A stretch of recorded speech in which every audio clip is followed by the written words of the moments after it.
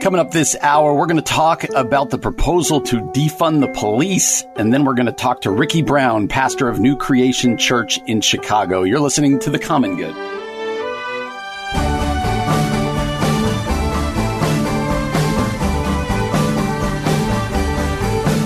Hey everybody, welcome to The Common Good on AM 1160, Hope for Your Life. Alongside Ian Simpkins, my name is Brian Fromm. Thanks for joining us today. As always, remember you can find us on Facebook at The Common Good Radio Show. Find us on Twitter and Instagram at Common Good Talk, online at 1160hope.com, and find our podcast wherever it is you get your podcast. Subscribe, rate, and review. That does help us. And we are grateful for those of you who listen on the podcast. Mr. Simpkins, how are we today, friend? I'm feeling pretty winded. I went for a run, and it was way windier than I thought it would. That was not meant to be a pun. But it's true. My boy woke up early, so I was like, yeah, throw him in the jogger. I can do it. And I was like, I'm running with a sail right now. This is not a good idea. I remember back when our kids were in strollers and trying to run with strollers. That is no joke. Even though they call them jogger strollers, that never made it any easier. No, not in the slightest. Not for me, at least. I'm sure for plenty of people, it's wonderful. For people who like to jog. yeah, right. But anyway, we're glad that you're with us today. And the last couple days, and we're going to have more pastors on with us today, but one of my favorite things, Ian, over the last week or two, is it has been so beneficial for me personally. I hope it's been beneficial for all of our listeners as we've listened to pastor after pastor. Like I feel like you especially, but you and I said when all of this started with George Floyd, his killing and everything, we said we want to listen. And we've had the opportunity to listen to many African-American pastors from the city of Chicago and the suburbs over the last couple weeks.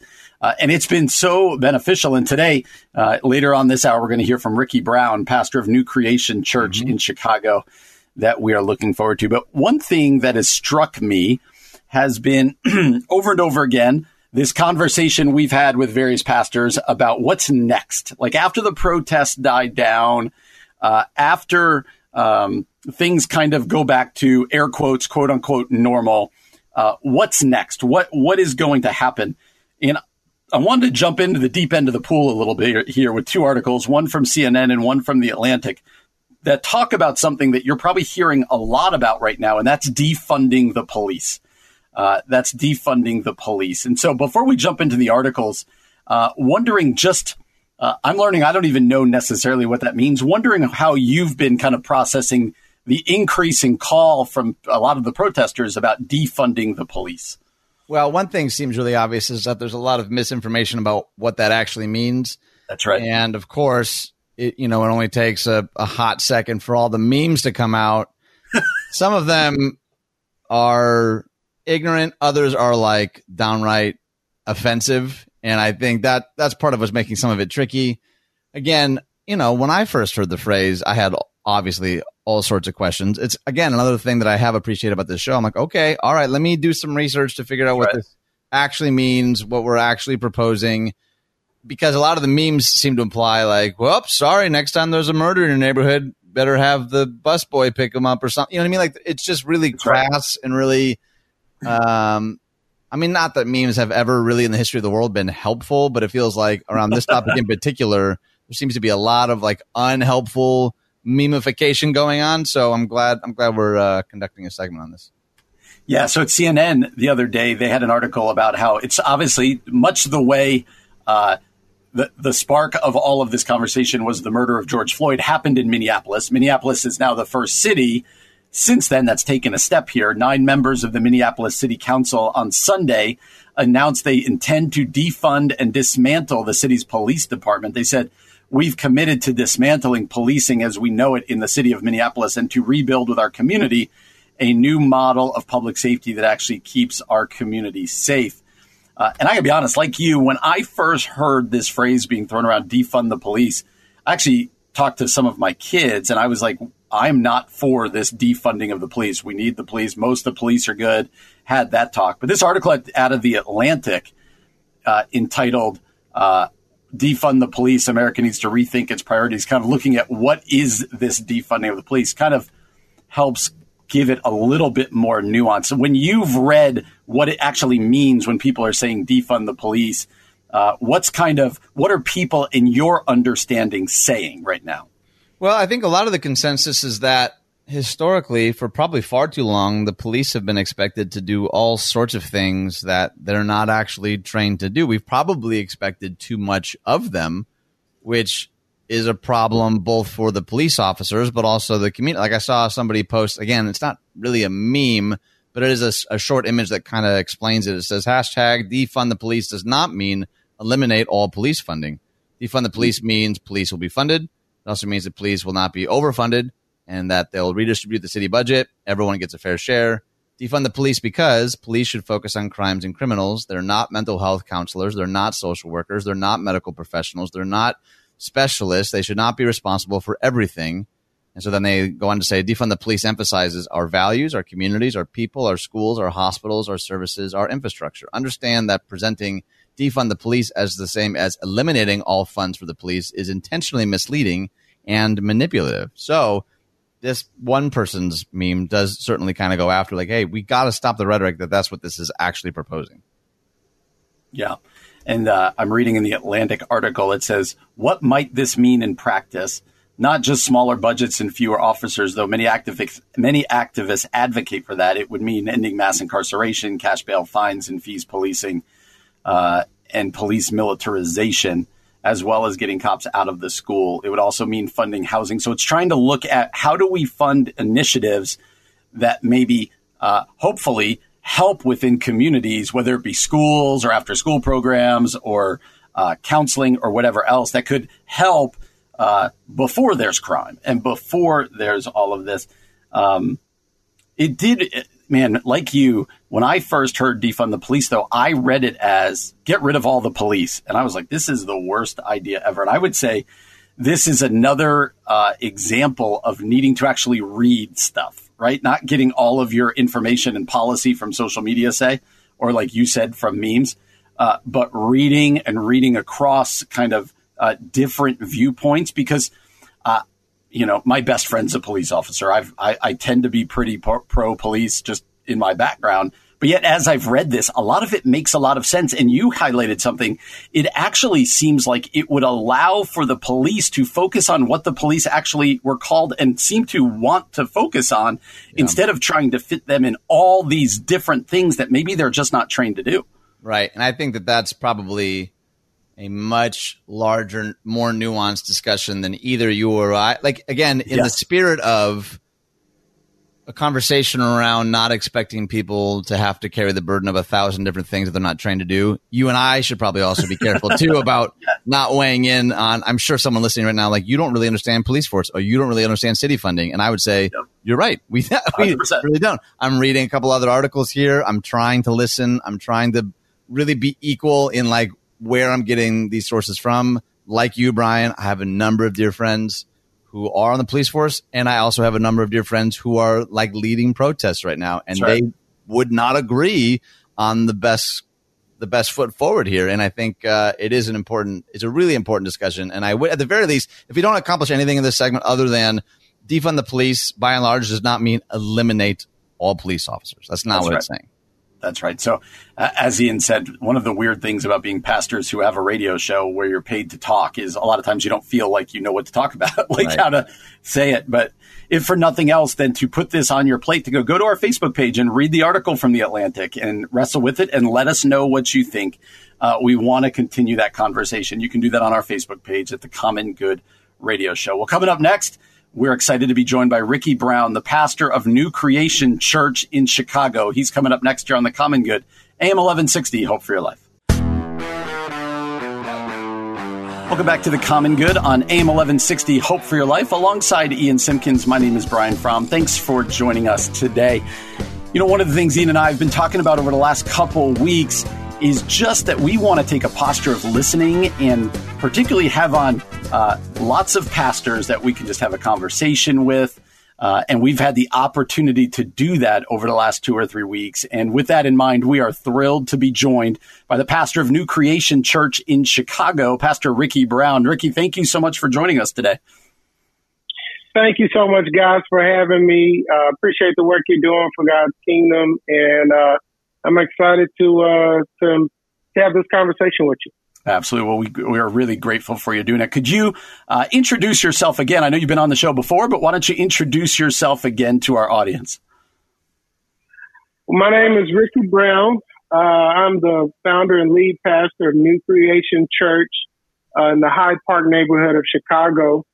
We are a multi-ethnic, intergenerational church. We launched September of 2018.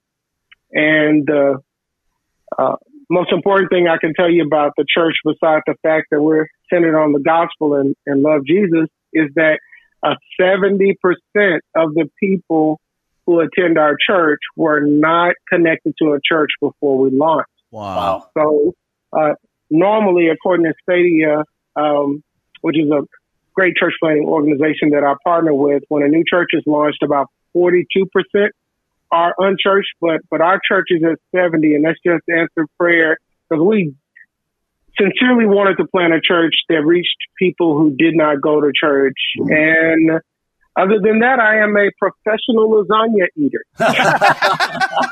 I want to be that. You're also being modest, though. You're a lover of fedoras, and I happen to know that you're an incredible saxophone player as well. If I do say so myself. Ian, I've learned to hold it correctly.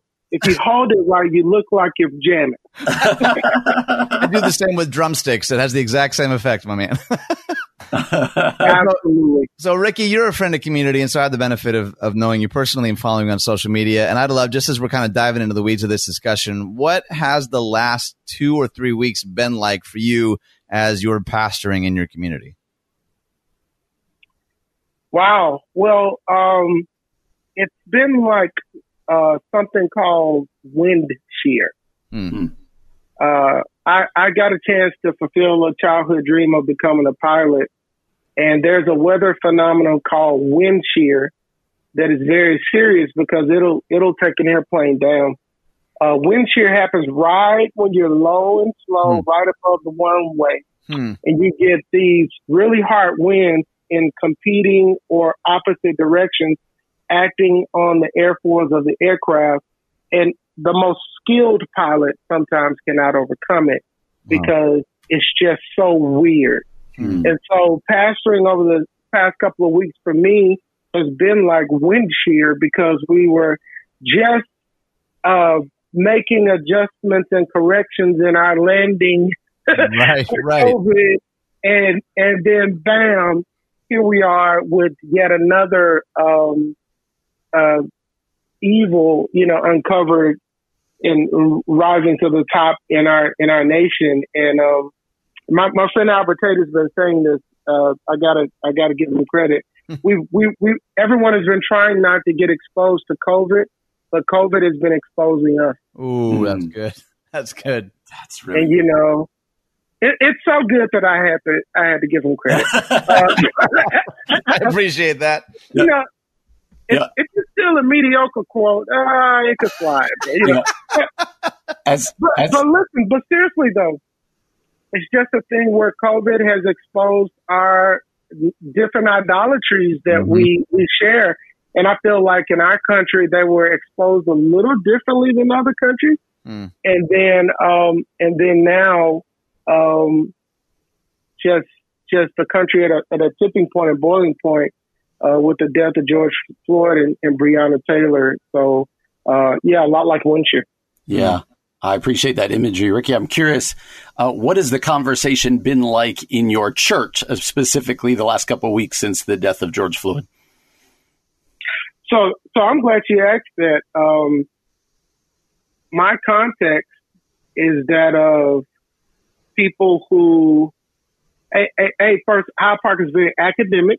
Hyde Park is very, very, if I could use the L word, liberal. So many of the churches in my community, they're pastored by people in a same-sex marriage. That's the context of Hyde Park. We are definitely the unicorn when it comes to being Bible-centered, centered on the gospel, theologically orthodox, those things like that. Myself and about 3 or 4 other churches. that have been there much longer than we have. And so that's the context. So the problem is in Hyde Park, they're super justice oriented, but the people that are leading the conversations are not believers. So it's interesting, man. I've got white people in my church that are like, we haven't marched yet. I mean, like, what are we waiting on? So, and we finally did, do something along those lines once we felt the right environment for us to let our voice be heard. But yeah, man, for us, just think about that context in which I'm pastoring in. These people are some of the most, President Obama, this is his neighborhood. These people are some of the most justice, oriented, and will fight for right more than anyone. But these conversations are by and large not led by people who are Christians, which is a great problem. Yeah. Okay, so something I know about you in particular is that you're a networker, but I think even more importantly, you're a bridge builder, and you kind of touched on it back there. And I think it's a topic that's on everyone's minds if you've hopped on Facebook at all in the last month, is that we're all kind of at each other's throats. There's a lot of disagreement, a lot of finger pointing, a lot of partisanship. How do you as a pastor, or even just as a Christ follower, not just sort of like navigate the mess, but like actively work to build bridges between people groups that maybe don't always agree? We need to follow the Bible. Holy Scripture, exhorts us to be slow to anger and quick to hear and quick to listen. I just read an amazing article written by someone who is the executive director of a not-for-profit that helps girls or women who get pregnant out of wedlock with resources and different things like that. They're believers, so they're naturally trying to prevent abortion a very different way than the person who only wants to prevent it by making it illegal. And so when you look at the statistics, if 75% of people who get an abortion are poor, then let's look at the root cause. I absolutely believe in the sanctity of life, and that and that abortion is sinful, it is wrong. But if people would listen, just listen as to why the situation is what it is, then we could go, oh man, you know what? I want to be pro-life from womb to tomb, not just pro-birth. Right. And I think it goes the same way with racial reconciliation. We're quick to anger, and we're very slow to listen. I was so blessed to be with John Peacock for several Tuesdays and Alvin Bibbs on their live show, and I just told some of my stories as a black man in America, the type of talks and the type of experiences I have had. And though John and I were friends, I could tell that he was like, man, I'm so sorry that those type of things have happened to you. And I really, I'll land on this. I really think that it is a plot of the enemy to keep the body of Christ divided. We know that the only answer for the human condition is the gospel of Jesus Christ. It's not laws. It's not, at the end of the day, protests, even though those are helpful. It's not any of this. It's racism is a sin issue. Sexual sin is a sin issue. It's a matter of the heart, and so forth and so on. But what I don't understand is why we fall for it. We are so divided, and sitting down at the same table and listening to one another's stories. Because, at the end of the day, most African Americans are very conservative just by upbringing. And so we've got so much more in common than different. But if we allow political parties to define us and not God's word, then we'll become increasingly more polarized. And I believe, according to John 17, that makes God, the heart of God, vexed because his prayers that we will be one. Yeah.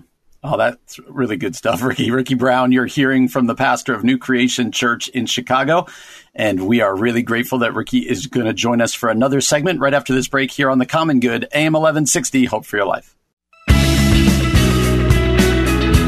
Welcome back to The Common Good here on AM 1160, Hope for Your Life. Alongside Ian Simpkins, my name is Brian Fromm, and we are thrilled to be joined for another segment by the pastor of New Creation Church in Chicago, Pastor Ricky Brown, who in the first segment we learned is a lover of lasagna. So we've all got that in common. So, Ricky, I'm wondering, as we continue to talk about next steps, what do you see as the next steps going forward for our culture, but also for the church? Well, right now, I don't mean anybody, hard by this, but right now, white evangelical Christians are reaching for black pastors like the NBA draft. I mean, I got to find somebody to talk to and break this thing down for me.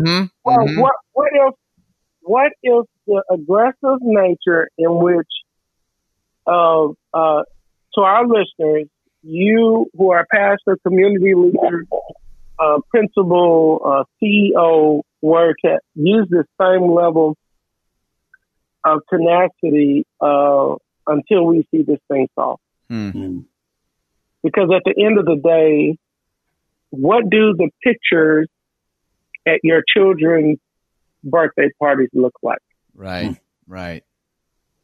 How do we truly, I'm a pastor. I dare not pastor a multi-ethnic church until I live a multi-ethnic life. That's good. Mm-hmm. That's really where the rubber meets the road. We must come together. Here's why it happened. My parents both are heavily involved in missions, and so no credit to me just because of who they are. I preached in Chile, Paraguay, Bolivia, Peru, Honduras, Jordan, Turkey, Dominican Republic, Ghana. And you know what I found out? Every single one of those countries had people in it. Every single one of them. That's right. And you know what I saw? I saw that the father in Chile, when he gets up in the morning, he's thinking about what type of quality of life he'll provide for his daughters and his sons. That's right. When I looked at the craftsmen, the different people in Dominican Republic that make different things, they take just as much pride in their work in constructing something with what they have and the level of skill and training that they've received as we do when we stamp that flag on something and say made in America. And so we're all a part of the human race. And I just think it's interesting that as Christians, we can go on mission trips and feel great about ourselves because we had a opportunity to impact the life of someone who's poor. But how would you feel about having a relationship with the African American in your town that doesn't need you? Right, right. That there's not a power dynamic there in the relationship. Right. Because what happens is we tend to view people based on our surrounding. I used to work at Moody Bible Institute for the seminary there, and I'll never forget. There was a great uproar in this country about the death of Mike Brown down in Ferguson, Missouri. That's right. And my heart was vexed. I'm thinking about it every day. I'm seeing the news, and all of my coworkers, with the exception of maybe two, were white, and I'm talking about it in the office. And almost no one has a clue as to what in the world I'm talking about. Wow. And I'm like, it's all over the place, social media and everything. But in their defense, watch this. We did a little experiment. I took out my phone, opened up the Facebook app. One of my white female coworkers did the same thing. And I said, okay, just tap your app. I'm going to tap my Facebook app. And let's scroll for 90 seconds. And let's see how many times the Mike Brown story comes up on your timeline, and how many times it comes up on my timeline. Wow. And she said, okay. So we said 1, 2, 3, go. We scrolled just for 90 seconds, a minute and a half, in a minute and a half, even though you guys know this, I network with tons of white churches, have tons of white friends in my life. The story came up on my timeline 12 times in 90 seconds from different people who I know personally, mostly people of color. It came up on her timeline 0 in 90 seconds. No kidding. So who our circle of influence is, the people we are around directly shape us. So for example, if it's raining on the south side and you live in Lincoln Park or Wicker Park, and it's not raining, and one of your friends say, man, the weather is beautiful here in Chicago today. Right. And someone else said, what do you mean? It's a torrential downpour. It's thundering and lightning. The skies are gray. Right. But your location, where are you located, not only geographically, but where are you located socially? That's good. But all of that has to be informed on where we are located salvifically, which is in the will of God, in relationship with them as a result of the work of Christ and Jesus Christ. We have to think about the fact that we mourn with those who mourn. We're slow to anger, quick to hear. And so by seeing that, I was like, man, how would you know? And so I said something to her that was very humble. I said, you know what? The Lord wanted us to work together so we could meet.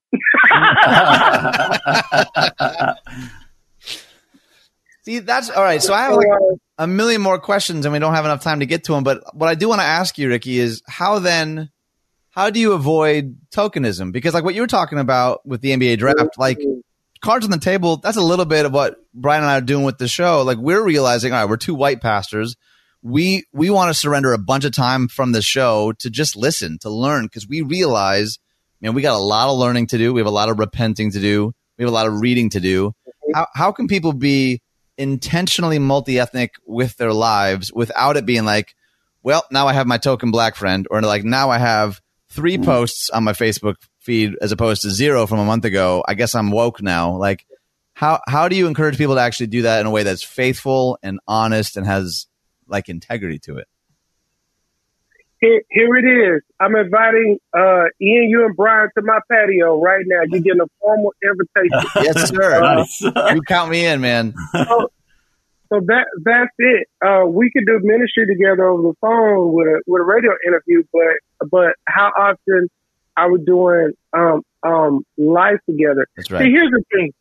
I made a call to John Peacock and Dave Ferguson, and Dave looped Tim Harlow in. And these guys, within less than 24 hours notice, were in my den, in my house on the south side, getting instructions on and loading buses, getting ready to go march and protest against systemic injustice. That's right.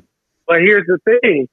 I've been to John Peacock's house. I've been to Dave's house. That's right. You see what I'm saying? So, and beyond that, Dave, we're planning another barbecue here, and John and I are getting on the schedule again.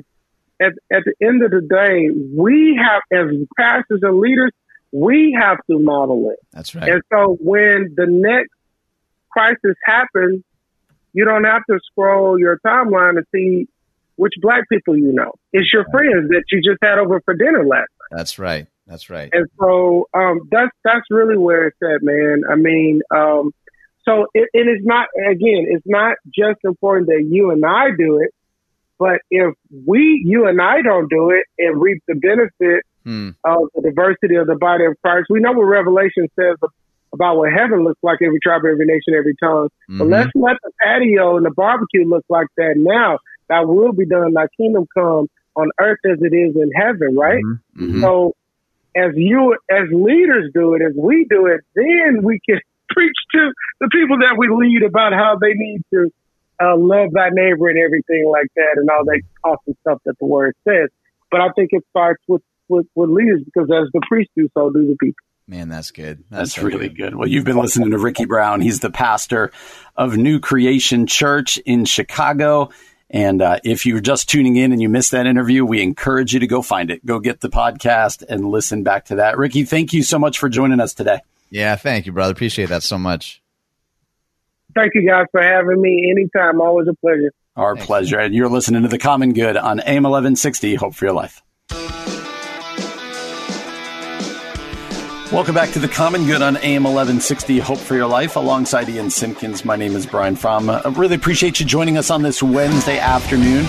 As a reminder, you can find us on Facebook, The Common Good Radio Show. You can find us on Twitter and Instagram at Common Good Talk. You can find us online at 1160hope.com and find our podcast wherever it is you get your podcast. Subscribe, rate, review. If you just missed our interview with Pastor Ricky Brown from New Creation Church in Chicago, I would really encourage you to get on the podcast or go to the website and listen to that. It will be well worth your time. We would encourage you to do that. Well, a tweet that caught my eye that I wanted to read and I found really interesting. But before we do that, Ian, why don't you tell us a little bit about our friends at Thrivent? Yeah, real briefly. So I've been a Thrivent member for like 8 years. Thrivent, if you're not aware, is a Fortune 500 non-for-profit. They've been around for more than a century. You can learn more at Thrivent.com. I love them because it's sort of like really great money management, but also with like a Christian ethic, which is hard to come by, ironically. Also, though, if you're looking for a career change, Thrivent.com/careers is a good place to check out. They have a bunch of different options, and you don't even have to have a background in finance in any way, shape, or form. Also, they're hosting a bunch of really wonderful webinars from homeschooling to leading in crisis, and they have a really great event coming up next week that they're going to have a premiere reading of a book. So we've been posting that stuff on our Facebook page, The Common Good Radio Show, that I highly recommend you go there and check it all out. So a tweet I read from, I'm going to butcher his name, but he's a great follow, pastor in Queens, New York, Rich Villodas. Am I getting that right, you think? Yeah, it's pretty phonetic. I think so. Okay. I have a thing with names. Rich Villodas. Let me read. He had a tweet, a Twitter string going on here, a thread. Let me read it because when I read it, I was like, that is how I feel so much when I look at our political landscape, and specifically with some friends of mine or family or specific people in our churches. I found this really interesting. I'm wondering what you think about it. So let me read the whole thing. Excuse me. He said, the exhausting but important work pastors, and I'd say all of us, but especially he writes in this pastors, the exhausting important work we have is helping the people we lead move beyond enmeshment with the political figures they support. People are so enmeshed that it's hard to distinguish political figures from themselves. The domino effect of enmeshment looks like this. To critique the president or any political leader is to critique the party I align with. To critique the party is to critique the values I hold dear. Right. To critique the values I hold dear is to critique my vision of a flourishing world. To critique my vision of a world that flourishes is to critique my understanding of God. To critique my understanding of God is to critique me at my deepest center. It makes sense why people get defensive then when their political leader is criticized. So then, when the candidate you support is criticized and you feel deep anger and defensiveness, the question we need to ask is, why am I so defensive? Have I confused my core identity with the person and party I support? And he concludes this way. The painful truth of this is, if a political leader is beyond genuine critique in your mind, the political leader has taken on a godlike status, and there's a commandment or two that has something to say about that. So that's Rich Villodas, church out in Queens, New York. I found that really helpful. I'm curious, Ian, the first time you read that, what did you think of that? Yeah, I mean, we've done segments on this concept before. I think it's definitely well said and has a good like pastoral tone. Part of what I'm always wondering is, does reading this reveal for people, and I'll turn it on us, does it reveal to us where some of these enmeshments actually are? Or does it even sometimes perpetuate when you read it and go, yeah, so-and-so totally does have this problem? Like, I wonder sometimes if it furthers like our conviction that that's what somebody else is doing as opposed to sort of revealing in us like, oh man, that's why I get so antsy or angsty or angry when someone publicly or privately criticizes that person that I so align with. I think it's a really important discussion to ask. It is a difficult one though, because blindness to your own blindness is the most dangerous kind of blindness because you don't know that it's there, right? You don't know that your response maybe is disproportionate or that you've elevated a person or a party or even an idea higher than it deserves to be. That is, again, the nature of idolatry. We tend to let ourselves off the hook because we don't have golden statues in our house. So I'm good in the idolatry front. Keller talks about, it's like, no, just a good thing becoming a God thing when you've elevated it way beyond what it actually, it's often good things. It's not like idolatry is often categorized like, oh, he's doing this awful, heinous, terrible thing. Like, no, often we make our family idols. We make political leaders idols. We can even make our religion an idol. Those are good things, but we've elevated them to an ultimate thing. And I think that's part of what he's getting here. And I think it's really helpful. Yeah, this idea of enmeshment, because for me, it's interesting. Having dealt with some people, I asked two very specific people separately. This one person is just an adamant supporter of President Trump. And I said, can you just tell me one thing that he's done that you disagreed with? Like, what's just one in 3.5 years where you think he missed the mark or you think he got it wrong. And this person said to me, I can't think of any of them. I can't think of anything. And I was like, oh, okay. And then just not to put it on the Trump followers, I had the same conversation with somebody about President Obama. I said, hey, when you think back to President Obama's presidency, can you think of anything you disagreed with? Anything that you had a problem with? And this person gave the exact same answer. Other side of the aisle said, no, nothing really comes to mind. And I was so surprised by both of those responses. And it burdened me because I was thinking, and this is what this tweet helps me kind of categorize a little bit, because a lot of times I'll think of politics like sports. Oh, you just want to be on the winning team. You want your team to win, whatever. But really, what this pastor is helping us see is for a lot of people, once we start critiquing their leader of the political party that they ascribe to, it's like critiquing them and their identity and their value and their belief set. And so it's no wonder that people defend so hard. But I totally agree with him that if you can't critique the man or the woman that you vote for, that you follow, if you can't ever point out like there's a problem there with this one decision or one thing, then you are treating that person with a godlike status. I think this gets at a lot of what I see going on. You did throw it on us. Where are we guilty of this? I don't appreciate you doing that, but but this did. When I read this, it did help put into kind of some structure for me what I see going on politically that I haven't really been able to understand around me. Well, so how do you tackle it then when it comes to the issue of faith? Because I think that pastors and denominations and people of faith can do the exact same thing.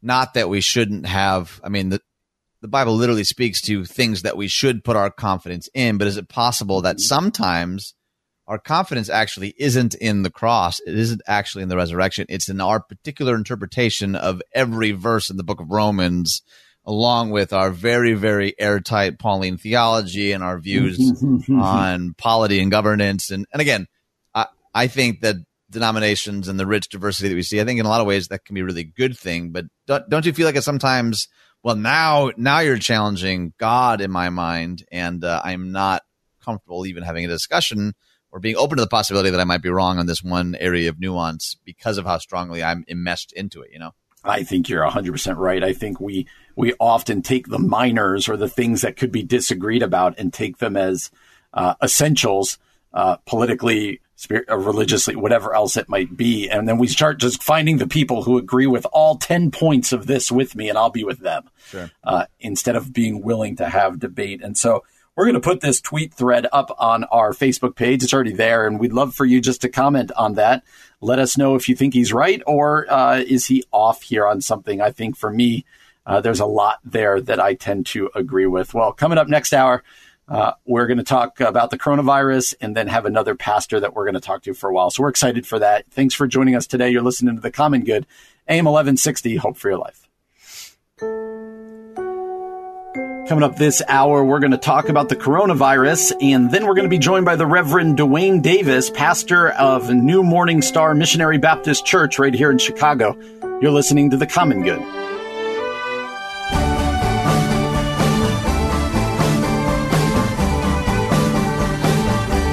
everybody. Welcome back to The Common Good on AIM 1160, Hope for Your Life. Alongside Ian Simpkins, my name is Brian Fromm. Thankful that you're joining us today on this Wednesday. Oh, I haven't yelled hump day yet. It's hump day. Glad that you're joining us. You can find us on Facebook at The Common Good Radio Show, Twitter and Instagram at Common Good Talk, online, 1160hope.com. Find our podcast wherever it is you get your podcasts. And again, we've been saying this the last couple of days.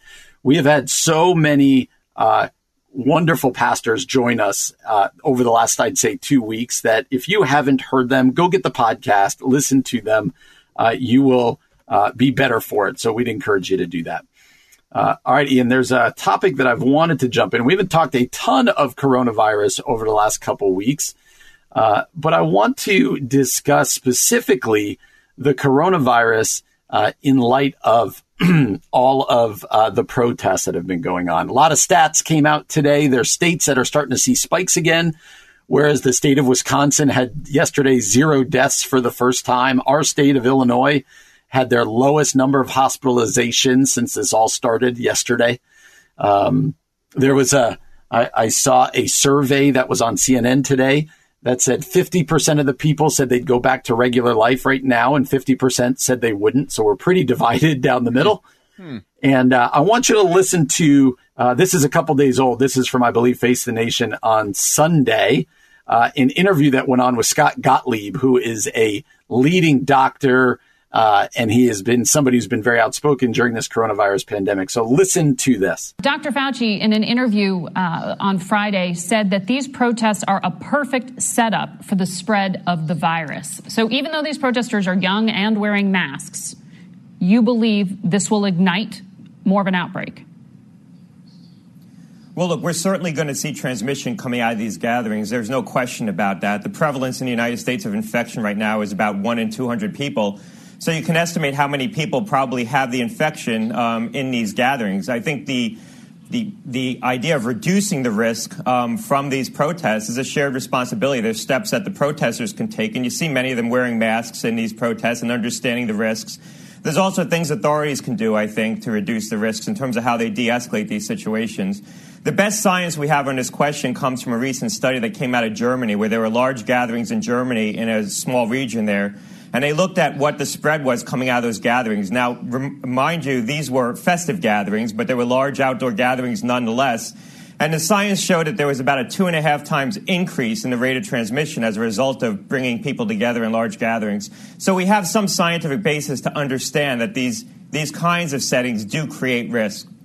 And these protests are happening in places that are largely hotspots: Minneapolis, Washington, D.C. I know Houston, Texas, where George Floyd's body is going to be buried in this coming week, also expects large crowds. What are you seeing in those places? Well, look, the protesters understood the risks, many of them. I think that's evidenced by the fact that they wore masks, and they made a judgment that they were worth the risk in terms of going out and protesting what are legitimate underlying grievances. I think you're right. These are occurring in hotspots. We're likely to see cases go up. I think trying to tease out what the contribution is from the protests versus the contribution just of the general reopening is going to be hard. But when you look at cities like New York City, where cases have come down dramatically, you have below 100 hospitalizations a day right now. I think we're probably going to see an uptick. We're going to see an uptick in other major cities where there have been these protests. It's hard to judge just how much right now, and it's going to take a couple of weeks. We're probably going to have to get a few transmission cycles out to really judge what the impact was. I think what the protesters can do is try to take precautions, wear masks, distance where they can, and try to avoid, things like getting in contact with elderly people who are vulnerable after attending these protests. Right.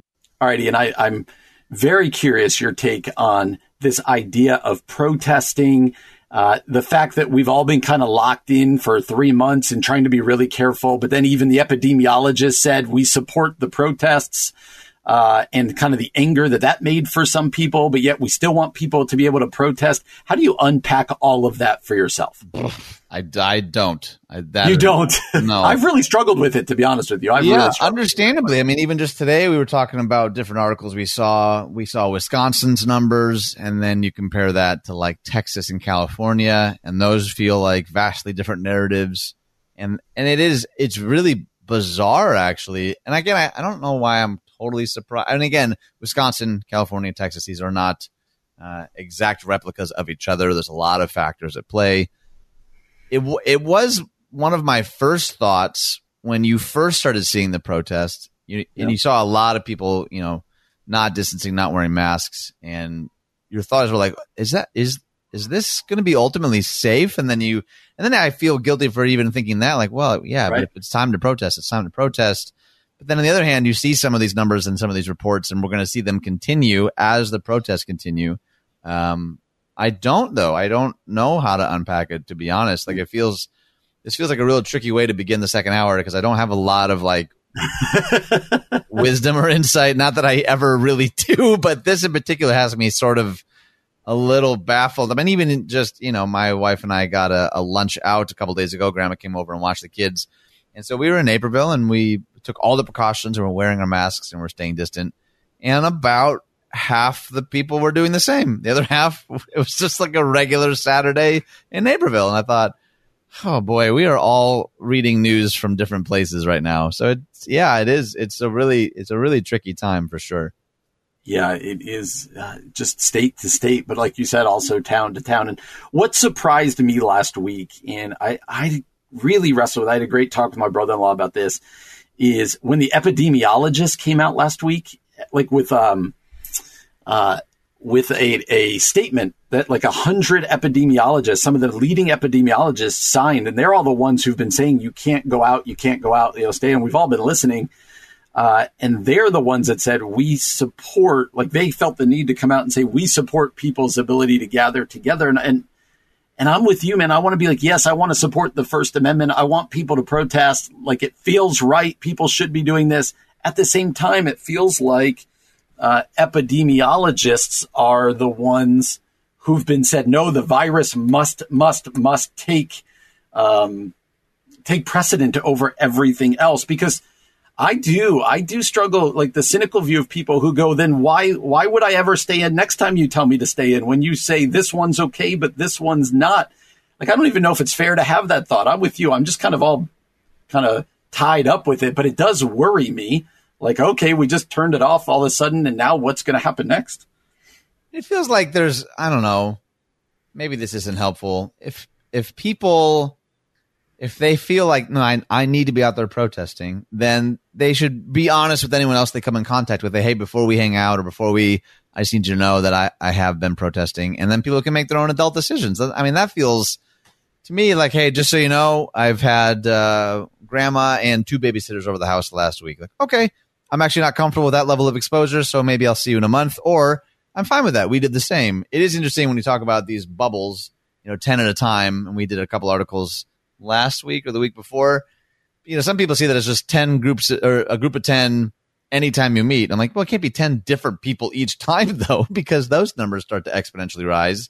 But I don't know. I do tend to think, yeah, just be honest about your level of exposure. Don't lie about that to someone else. Like, if you have been in these crowded areas and maybe didn't take the precautions you should have, or felt you needed to, I don't know. I feel like adults can make those decisions themselves.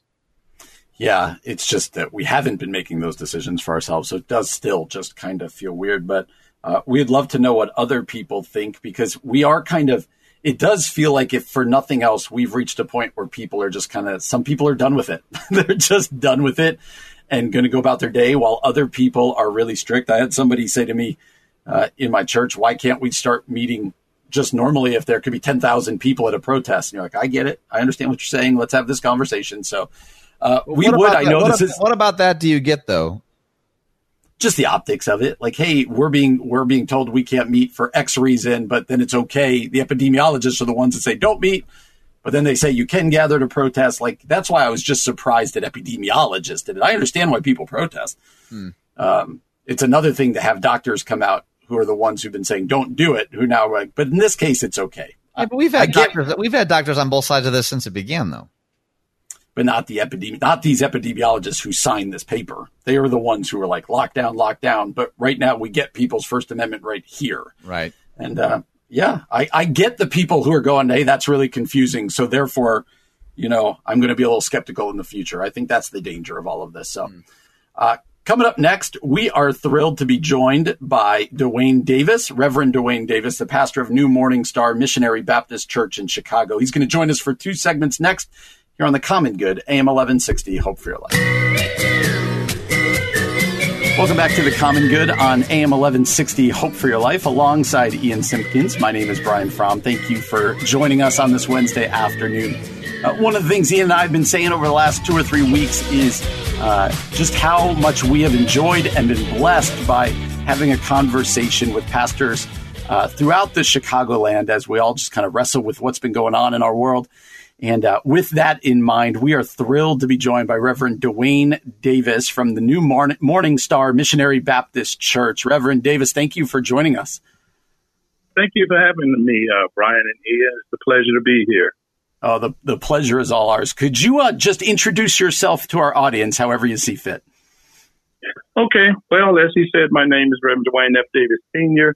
I have served the New Morning Star Missionary Baptist Church on the west side of Chicago just this past May 11th for 19 years. Wow. I was born and raised right across the street from Garfield Park on 127 South Central Park. They've since taken that building down, but it was right next to Providence St. Mail High School.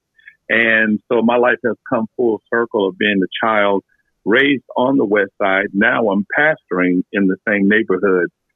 I've been married now for 34 years, this coming June 26th, if I got that right. I hope my wife is listening. She won't break me wrong. Got it wrong the other day.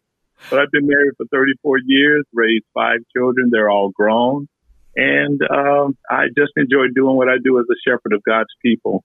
Here's a little note. I was born 1961, right in the middle of the civil rights movement. No. I remember as a child of 8 years old after Martin Luther King got shot and the riots started, I remember literally tanks coming down my street with, they declared martial law and tanks coming down the street. And as a little kid, I didn't discern what was going on then until I got a little older and I reflected on that moment and I realized what was happening, historically. Wow. I just saw a comment from Dr. Perkins a couple of days ago, and he made the statement. He said, I have not seen anything like what I'm seeing right now in my entire life. As someone who's been in Chicago your entire life, how does the city look or feel differently now than it did when you were a young adult or when you first started pastoring? Like, how have you seen the city of Chicago sort of change over the years? Well, certain pockets have changed. They've done some renovations, some businesses have been established, but it never fully recovered from the 60s riots. If you were to ride down Madison Avenue or Roosevelt Road, those places never recovered. However, they were coming along slowly but surely, but now there's been a major setback, and we don't know if it's ever going to recover back to the way it was or back to the way that it should be.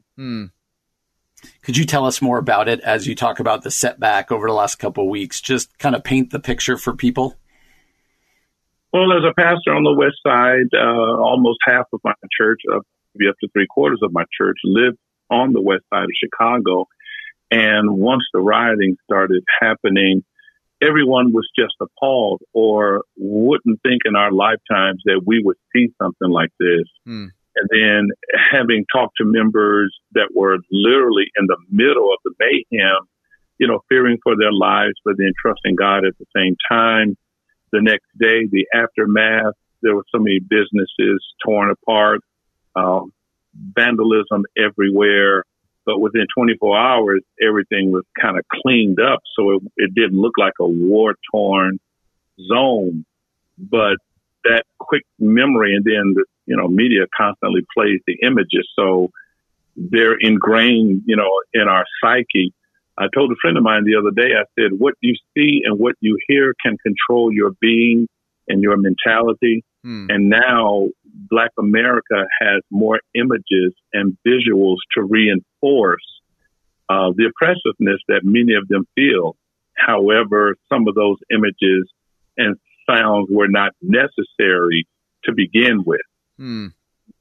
So you're a pastor and a leader, and Brian and I are both pastors out here in the suburbs, and it's certainly like I've heard a number of pastors say the last few weeks, they didn't teach us this in seminary. Like what's happening in our world, I don't have a book to pull off the shelf. I don't have any training in this. How are you navigating this specifically as someone that other people are looking to for leadership, for wisdom, for insight into how to, take steps forward? How are you navigating that personally? Well, first of all, I would say that although shocking, it didn't surprise me because I knew something was brewing underneath the surface and eventually it will erupt. However, being a pastor of the church and in the middle of the scenario, I've had to address the issue head on. Right. There's no need for me mounting the pulpit or now online talking about Jonah in the belly of fish, when the whole neighborhood has been ransacked. So we have to, preach and teach and live out the issues and bring it to the forefront. And that's one of the things that I did. At the foundation of it, I remind my congregation that, we have three citizenships. First of all, we have a citizenship that's in heaven. That's our real identity at the core of our being now that we're saved. I'm a believer in Jesus Christ by faith in his finished work alone. I believe the Bible is his inherent word. I'm an adopted son of God, just like you are if you're saved in any other race or color. So we're brothers and sisters in the Lord. That's our heavenly citizenship. But then we also have the citizenship in the United States of America. We're bound by its constitutions and its laws and its processes. And so that's two citizenships. But then personally, I'm a Black American citizen of the United States with a particular culture, with certain biases and a worldview that begins at my address. And so what my job and other pastors' job should be is to address those three issues and help people to navigate on which front do you now apply the word of God and how does that look? So we have a Wednesday night online Bible study. We converted from meeting at the building to online, and I created a 2-part series so far. Tonight would be the second part of Talk It Out, Walk It Out. We talk about the issues. We let people share how they feel, but then we apply biblical principles on how we ought to walk that out personally, and then how we ought to walk it out in our community to bring about some kind of change, and not allow things to just be as they were. Let's turn a corner and start something new. That's good. And this might be a hard question, but can you paint a picture for what that change and what that new you're praying for, what that would look like? Well, let me just start out by saying this. There was one issue that started all of this that wasn't really a new issue. But since this issue has come up, just say that that's the primary megaphone. There are 25 megaphones now. People are talking about all kinds of issues that have erupted out of that one issue. And so many issues have to be addressed. That's the policing issues, there's the economic issues, there's the education issues that have been there for the longest, but now it's been amplified. Right. Wow, to try to deal with every voice coming from every megaphone will take time. But I would say immediately on the ground level, there has to be some changes in the way the police interact with African Americans and people of brown skin. There has to be a change in ownership, allowing African Americans and brown people to have ownership in businesses in the community, having access to the balanced education that everybody else around the world gets. And, we get substandard education, which doesn't prepare a person's mind and worldview to engage this current society.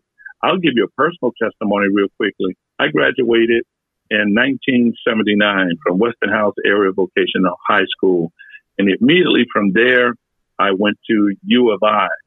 And I have to tell you guys, when I opened up those textbooks in college versus what I learned from my elementary education to my high school education, I was very ill prepared. I was like in the middle of nowhere knowledge-wise, not understanding what I'm reading because I was ill-equipped to make that transfer from where I was to where I needed to be.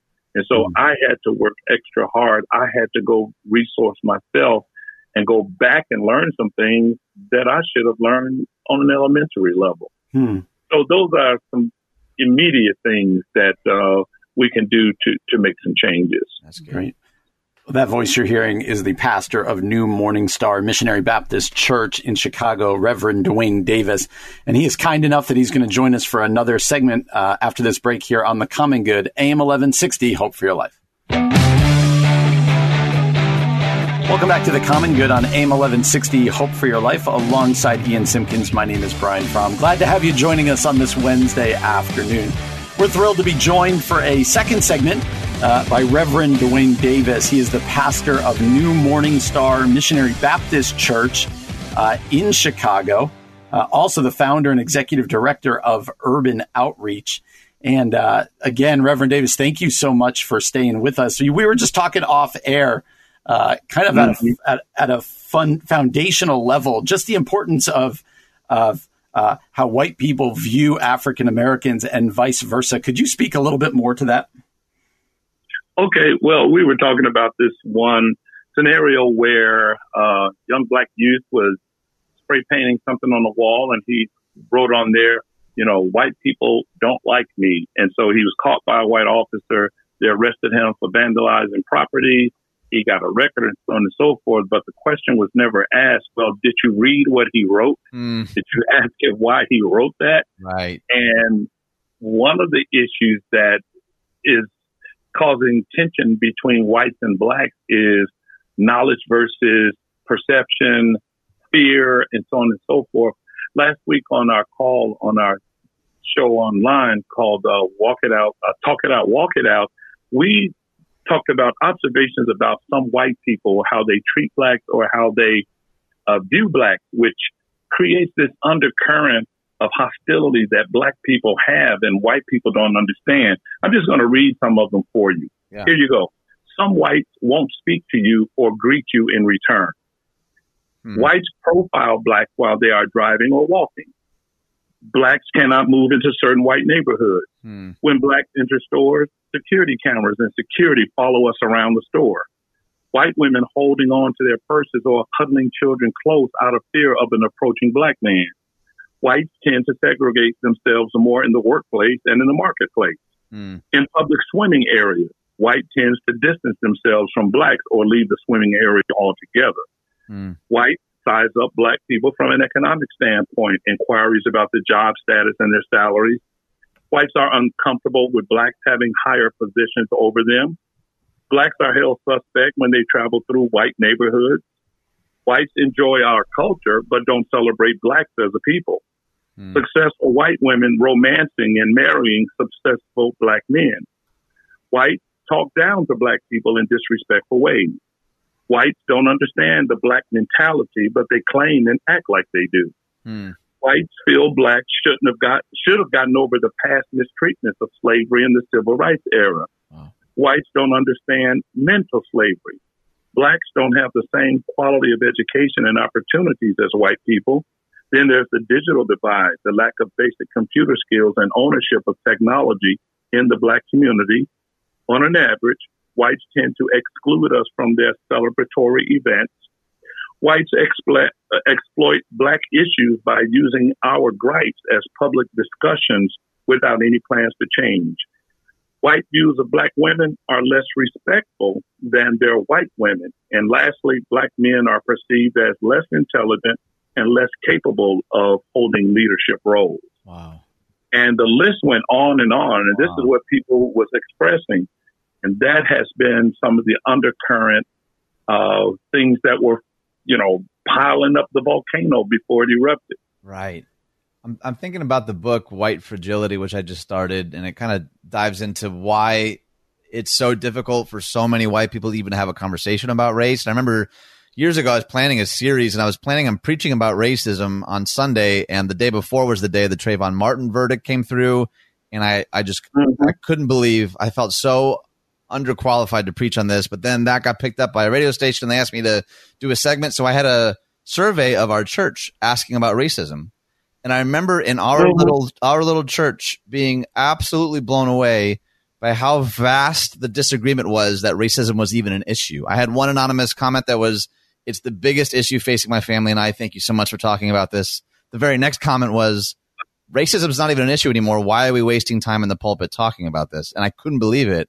How do you help people understand, apart from, them listening to what you just said or tuning into your show, how do you help people understand, see like the depths and complexity of this issue? Well, first of all, we have to understand, and I clarified it for our children. We had a Children's Sunday, and I had to do a sermon online. One of the things I told them that all white people are not bad. Right. All black people are not bad. You just got some bad people. We have ignorant people. They just don't know. The other day when a couple of movie stars gave to the NAACP $200,000 to help deal with the issue, I got angry because we don't need money. We just need respect and equality. And a lot of white people think that throwing money at the issue is going to make us feel better. Now, it'll make some of us feel richer. It'll give us more property and things, but it will never change the mentality. And this has been, most people call it a systemic issue. To me, it's a methodical issue. It's been ingrained in our Constitution under the color of invisible ink, that many white people understand the code, but many black people can't see it or don't understand it, but we feel it. So that's the disparity that's going on. And to me, for real, it's the heart issue. Right. Hatred, racism, it's a sin. It comes from the heart. Jesus says from out of the heart comes this kind of stuff. However, there are still those who are uninformed, and then in actuality, some don't even care. And that's fine. I'm okay with that. And if you would let me, before we get off this show, explain the black responsive side of it, I'll speak to that as well, because this is not just a white problem. It's a black problem as well. Or shall I say, it's just a human problem. Well, let me give you the open door to go ahead and have that conversation. Why don't you keep telling us what you mean by that? Okay. What I mean by that is on the African American side of things. Well, let me just start with opportunities in America. It's for everybody. White, black, green, yellow, red. It doesn't matter. What matters is who will take advantage of what has been placed before you. And if there are any barriers to it, will you be able to intelligently maneuver around it so you can take care of your own business as an American? Black people tend to live off the hurt of the past and saying that things have not changed. But a lot of black people don't feel that way. You've got a majority of black people who doesn't have the biggest megaphone that could say, you know what? I started in poverty. I took advantage of the opportunities. My parents were the wind beneath my wings. Or yes, I came from a broken family, but I took advantage of what was placed before me and went and made something out of my life. Having said that, there are those who didn't, and they're victims of a system that if you don't know how to utilize it, you become brutalized by it. And so there's the black responsibility of, okay, you want to talk about all the guys that have been killed by police officers, but what about black on black crime? What about the blacks that are killed by blacks? Why won't we march in the street about that? Why won't we stand up for the millions of black abortions that have been happening around the world? We've lost our moral compass in so many areas as an American society. This is just one of those issues, and it's in vogue right now. It's been in vogue, and I hate to tell you guys this, it's going to remain this way. There will be some few changes made here and there, but ultimately we are still African Americans living in a white world, trying to live within a system that wasn't designed particularly with our culture in mind. But the benefits are there if we go after them. The responsibility of blacks tearing up their neighborhood, that's ridiculous. That's crazy.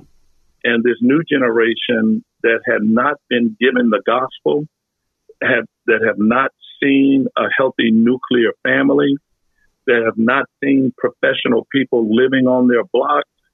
They're just all over the place. So there are so many layers of this issue. This one issue doesn't solve everything. This one issue is just in vogue today. I remember all of the ones in the past, and I told people, I said, it's not going to get better because it's a heart matter. And you can throw money at it, you can throw programs at it, but until the gospel, which is the life-changing agent, gets behind the man who owns the gun or the knife or the stick or the bat, murder is still going to happen. The gospel is not gun control, it's nature control. Mm-hmm. Because you don't control the gun, you convert the man behind the gun. And that's when you'll see change. And we as a church, we have to remember our citizenship and the job that Jesus told us. But I understand this, and I'm going to bring my statement to a close.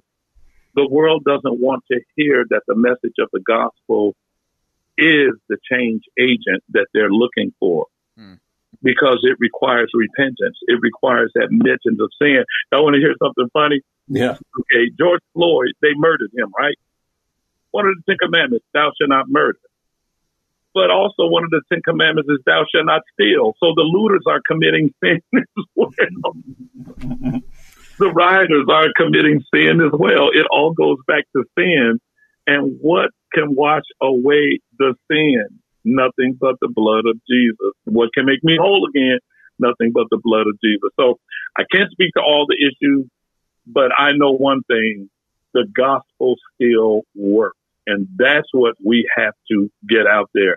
Yeah. I'm a proponent for protesting in peaceful ways, but 100 pastors on 100 corners praying, I've never seen that enact any kind of change whatsoever. And I refuse to get out there and pray with other guys because evangelism is what works. Unless you're going to pray first and then go take the gospel to the streets. One thing we do, we cancel our Wednesday night Bible studies in the summer, and we have all of the people of the church trained in evangelism, and we go throughout the Garfield Park neighborhood talking to people about Jesus, showing them the way, and they are hungry for the gospel. Well, that's been Reverend Dwayne Davis from the lead pastor of New Morning Star Missionary Baptist Church. Reverend Davis, we are really grateful for you taking the time. Thank you so much. Yeah, I really appreciate it. Thank you all so much for having me. Hope to be back on again. You guys are a lot of fun. Thank you. Thank you. We will take you up on that. Absolutely. So you've been listening to The Common Good, AM 1160, Hope for Your Life. Here's some weird stuff we found on the internet. Here's some more weird stuff we found on the web. Well, that music can only mean one thing. And if you're new to the show, you don't know what that music means because we haven't done it in about a week. But it's something we call interweb insanity, where our executive producer, Keith Conrad, he goes and finds crazy stories from the internet, and then we read them sight unseen. And that's what we're going to do here. And Ian, I'm glad to have it back. So why don't you start us off? Sure. I think you might be in the minority of people happy to have it back there, bro. I think they're all excited. We're all excited. All right. This one's out of New Jersey. Breaching whale crashes into boat, sending men overboard. A humpback whale off the New Jersey coast landed on a boat, tossing 2 men overboard and causing the vessel to become beached. Witnesses said that the whale was breaching Monday off Seaside Park when it collided with the boat, sending 2 men into the water. What a nightmare. The men who were not injured were able to climb back onto the boat before it beached, the witnesses said. Police said beachgoers helped the men secure the boat and retrieve dropped items from the water. Just when you thought it was safe to go back in the water. Seaside Park, I grew up going there. That was my beach. Wow. Oh, we should have done this in reverse. You did my home state, and I'm going to do yours. Michigan. Oh, boy. Missed opportunities. Company announces daily, nightly trips to Mackinac Island on pirate ship. I'm sorry. I got to stop you there. It's Mackinac Island. Oh, yeah, I knew that. Sorry. The sea caught me. Mackinac Island. I knew that.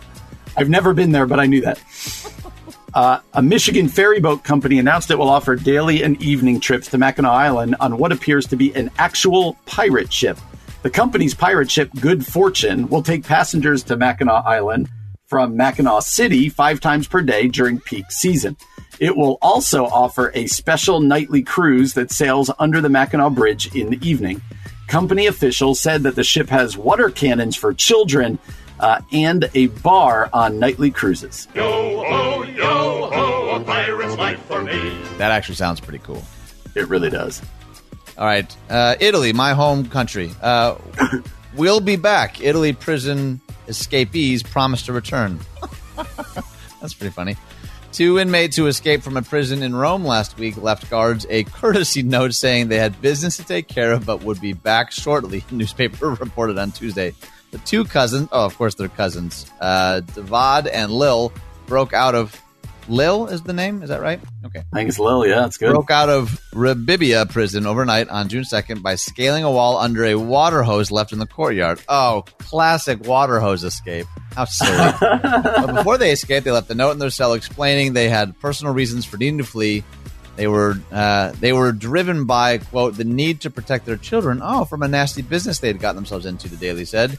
The inmates specified that they could only make things right as their wives were also both in jail. Get busy living or get busy dying. The next one is also out of Italy. Burger King telling social distancing Whopper in Italy with 3 times the onions. Oh, boy. That didn't make sense. Burger King selling social distancing Whopper in Italy. Okay, I got it. Burger King hopes onion breath will help customers in Italy maintain social distancing, as their new social distancing Whopper includes 3 times the regular amount of onions compared to a regular Whopper. Gross. The tagline for the new burger reads, a Whopper with triple onions to help others stay away from you.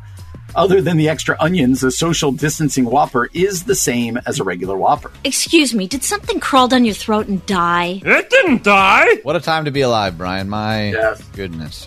All right, Florida, lastly, boy 5 hits hole-in-one at Florida golf course.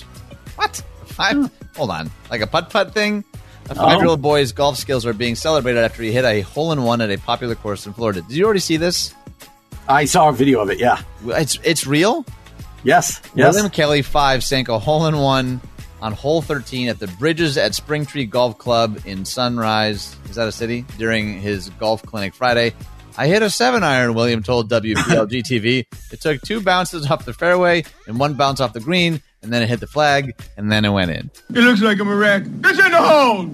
Well, some of us go our entire lives wishing for a hole-in-one, and he got one at the age of 5, so it's all downhill after that. Oh, boy. So hope-filled, Brian. Well, we're glad that you joined us today. We're specifically thankful to 2 pastors, Ricky Brown and Dwayne Davis, for giving us their time today. Yeah. And we are grateful that you've given us your time as well. Join us tomorrow, Thursday, from 4 until 6.